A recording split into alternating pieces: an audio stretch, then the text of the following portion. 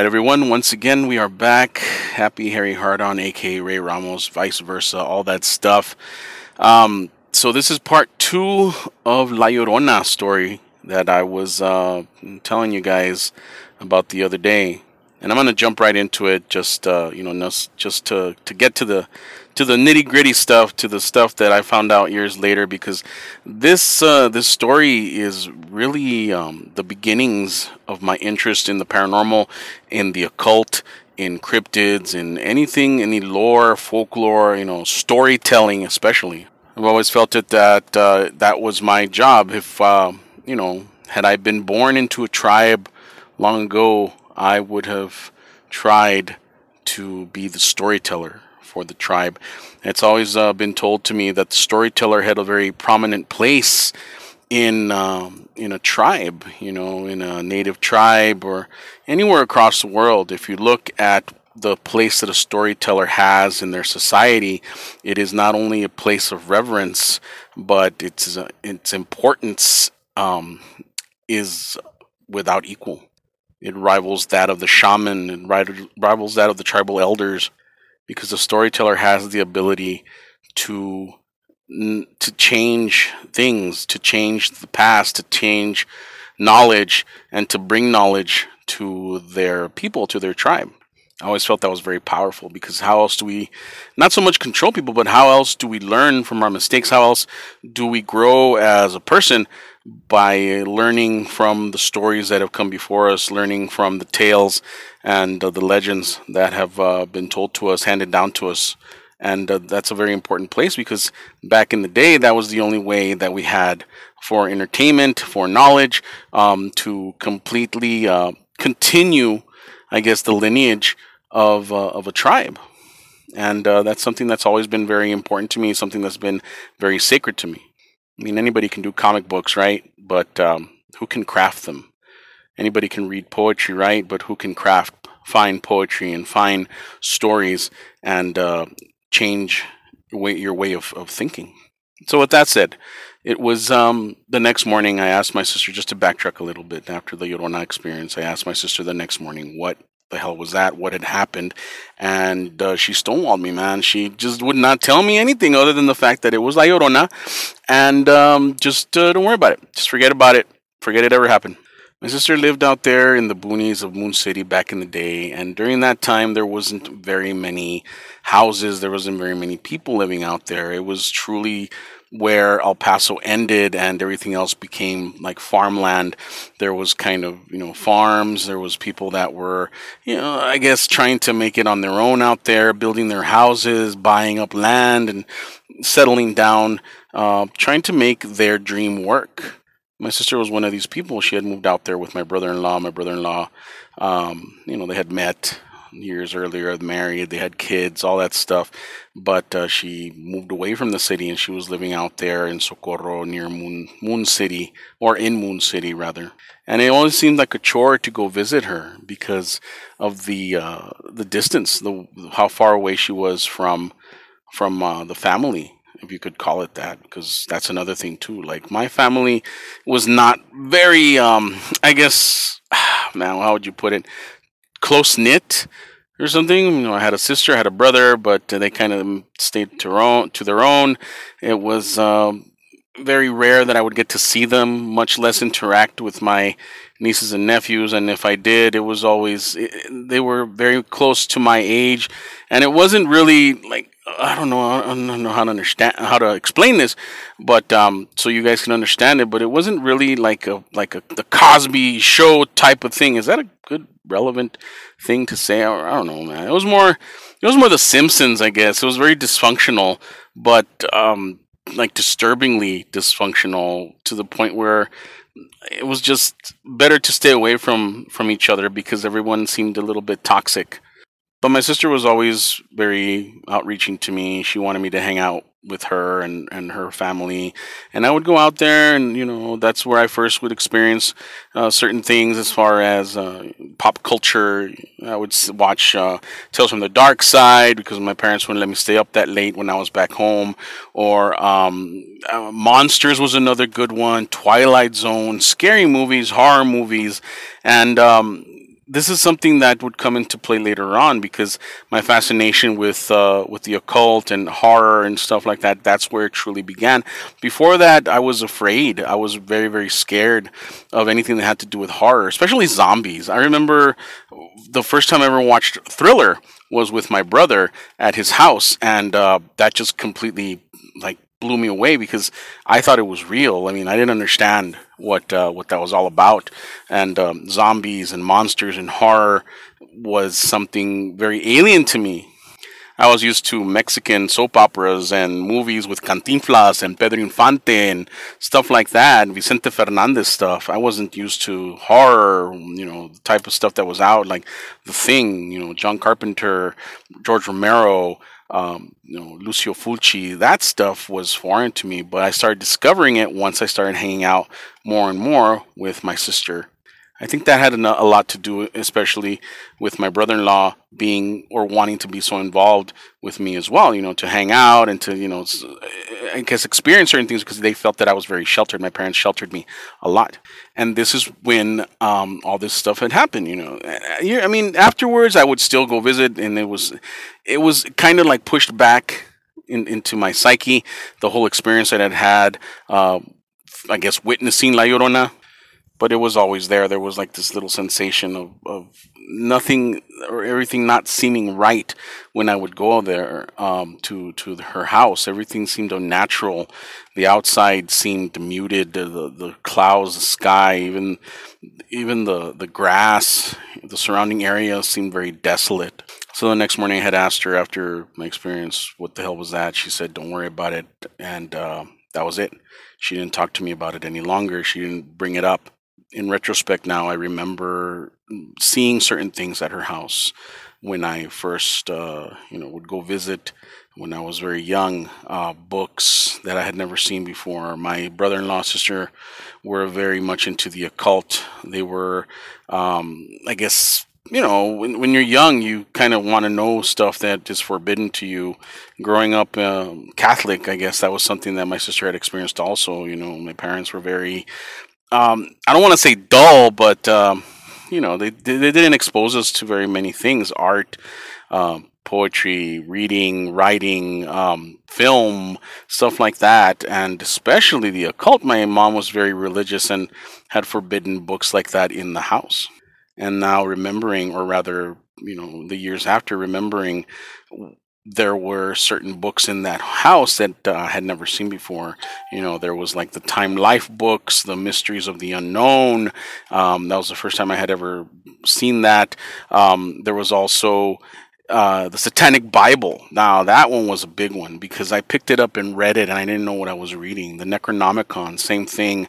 And there was fetishes, there was talismans, there was ritualistic items that, looking back now, I wonder what my brother-in-law and my sister were into. What were they doing out there, especially with the desolation? There's nobody around. There's other sightings of these cults out there, and that's when I started kind of putting things together. And I started realizing that these communities that were out there were so removed from I guess, society, or, civilization, if you want to call it that, that they had their own thing going on. And in my mind, that started making sense. My brother-in-law, my sister were into some stuff. They were into, I don't know, maybe satanic rituals. Maybe they were into witchcraft. Maybe they had things going on. And me, being the naive kid that I was, I didn't understand that until years later, because all that stuff followed me home. All of that stuff followed me home. All the bad energy, the negative experiences that I had being there with them started to follow me home. Because growing up, between the ages of 13 to 18, after this had happened, I would witness a lot of things at my home. There was shadow people. There was not just shadow people. I call them negative shadow people because they were white. They seemed like auras of people walking around. I would hear voices in my room, in the house. My parents were very, very negative to each other. My parents were a couple that should have not stayed together after they had children. I'm sorry, or maybe even before that. Who knows? Because they were not they were not compatible. My mother was her own person. My father was his own person, and their personalities clashed to the point where these people should not have been together. And because of this, there was a lot of misery. There was a lot of negativity between them, and it infected the home. It spread through the home. It was all over the home. I mean, you could walk in there and cut the atmosphere with a freaking knife because it was so heavy. Just the sensation was so heavy because of all the negative energy, and that's what drew all these other shadow beings or whatever you want to call them. Towards the house, and I could go into stories about that, and I probably will. I'm not gonna just start talking all this madness and leave you guys hanging. So I'll probably go into detail about stories that I experienced growing up, aside from La Llorona, at my home. But all of this resulted from my experience. I think that kind of opened me up without actually realizing it, that there was other things out there that I was not aware of. And this experience is cryptid. Yes, it's a cryptid. La Llorona is a cryptid as far as I'm concerned. It's a force of nature. People will argue with me. It's a phantom. It's a spirit. Yeah, that's a bunch of bullshit, man. Until you experience it, then you can talk. But from what I experienced, La Llorona, what I believe is La Llorona, is a force of nature. That is something that is out there, that I witnessed, that I experienced, and that cannot be explained away. But it is not a ghost. It is not a phantom. It is not a banshee or anything that you want to, call it like that. It is a cryptid. It is flesh and blood. It is something that is out there, that is attracted by negative energy. It is attracted by people that are into something. They're summoning something. Maybe it is a demon. Maybe it's something along those lines. I mean, there are more things out there that are unexplainable that are explainable. And that's something that I've covered a lot in my writing and my research. So all this stuff followed me to my house, and I would experience it. And years later, on my graduation, after years and years of living in a home without parents that loved each other, that would constantly argue, that would draw negative energy, I remember the priest came to the house on 4 separate occasions to bless it, because my parents were at that point where they just could not stand each other, and everything out of their mouths was just negative. And they called the priest. I think my mother called the priest because she was the more religious of all of us. And the priest showed up, and the priest was like, again, like, wasn't I just here last year or last week or last month or whatever? But yes, the priest would show up and bless the house. He would go to the corners and bless the house. And more stuff came from that, but that's just a memory that popped into my head right now. But it was on my graduation day that finally I confronted my sister, and I told her, and I asked her, what happened all those years ago? What did I experience? What were you guys keeping from me? And she told me the story. She told me that she had been visited by this thing, that she had seen it in the backyard, that it looked human, that it looked like it was dressed in rags, like it was dirty, and the eyes were not so much black but sunken, like someone that's been crying a lot, and they were red, and she could see it in the daylight standing in the backyard through the back window in her room, in that little garage apartment that they had built. And it was just there, and the dogs would look at it but not go near it, because there was dogs in the backyard. The dogs would growl at it, and they would not go near it. And they would circle it, but they would not go near it. They wouldn't go anywhere near it. And that's something that's very interesting to me. She said that it would appear on occasion. It would walk around the backyard. It would try to get into the house.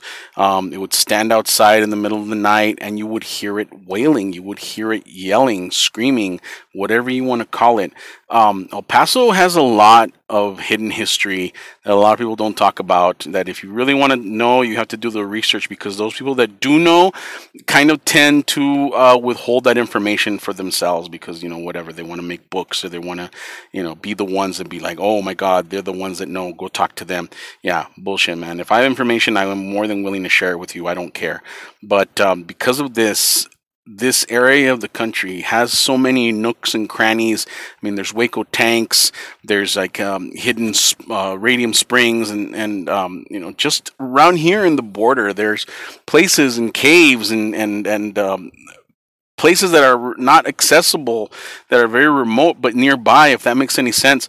And to think that all that stuff has been explored is a bunch of BS, man. Because there's stuff out here that has never been explored. There's stuff out here that's still untouched to this day, and that's why I think La Llorona is a cryptid. And that day that I asked her about all this, and she was explaining to me what she had seen, and I did ask them, like, what were you guys into? And she confirmed it, like, yeah, we were into some stuff because we wanted to make our lives better. We were practicing witchcraft, and they were casting spells and trying to gain power over people. And that's another thing too, in my learning, my journey of knowledge. Power is something that is that you can manipulate, and you can give people power, and they can have power over you, but it's always up to you when you do that. And that's the thing that that stuck with me all these years. So whatever they were doing, of course, they're going to get it back because they believe in what they're doing. And belief is a very, very strong thing. The belief that what I'm going to do is going to cause an effect, cause and effect. And that's the thing. These guys were doing stuff, believing that their ritual, or whatever you want to call it, was going to cause something to happen for them in their lives, something selfish, something just for them. And it called the attention of certain things. It called the attention of whatever it was that I saw out there or experienced out there. Because, I mean, literally, this thing was behind a door. I could have opened the door and very easily had seen what it was, but I heard it and I felt it, and the sensation was there. And to this day, it still gives me the chills as far as what the hell it was. There's other stuff that was told to me as far as the stuff that my brother-in-law and my sister were into. But we're running out of time. I don't want to keep you guys too long. Of course, I can save it for another Substack, of course, and I'm sure you guys will be interested in that. But just keep in mind that I have experienced these things. They may sound a little bit exaggerated, but everything that I'm telling you, I have witnessed or experienced at some point in time in some way, shape, or form. Well, thank you guys for listening to my rants and raves once again. Thank you for subscribing to my Substack. More to come, of course. I won't keep you guys waiting too long again. And wow, time flies. We're already almost at the 18-minute mark. You guys can contact me through all social medias, of course. Email me or here on Substack. Leave a comment. Please leave a comment. Let me know what you think of the stories that I'm telling and everything that I'm relating to you. Thank you so much once again. This is Happy Harry Hardon, a.k.a. Ramos, saying stay hard, talk hard. I will come back very, very soon. And of course, as always, Mexcelsior.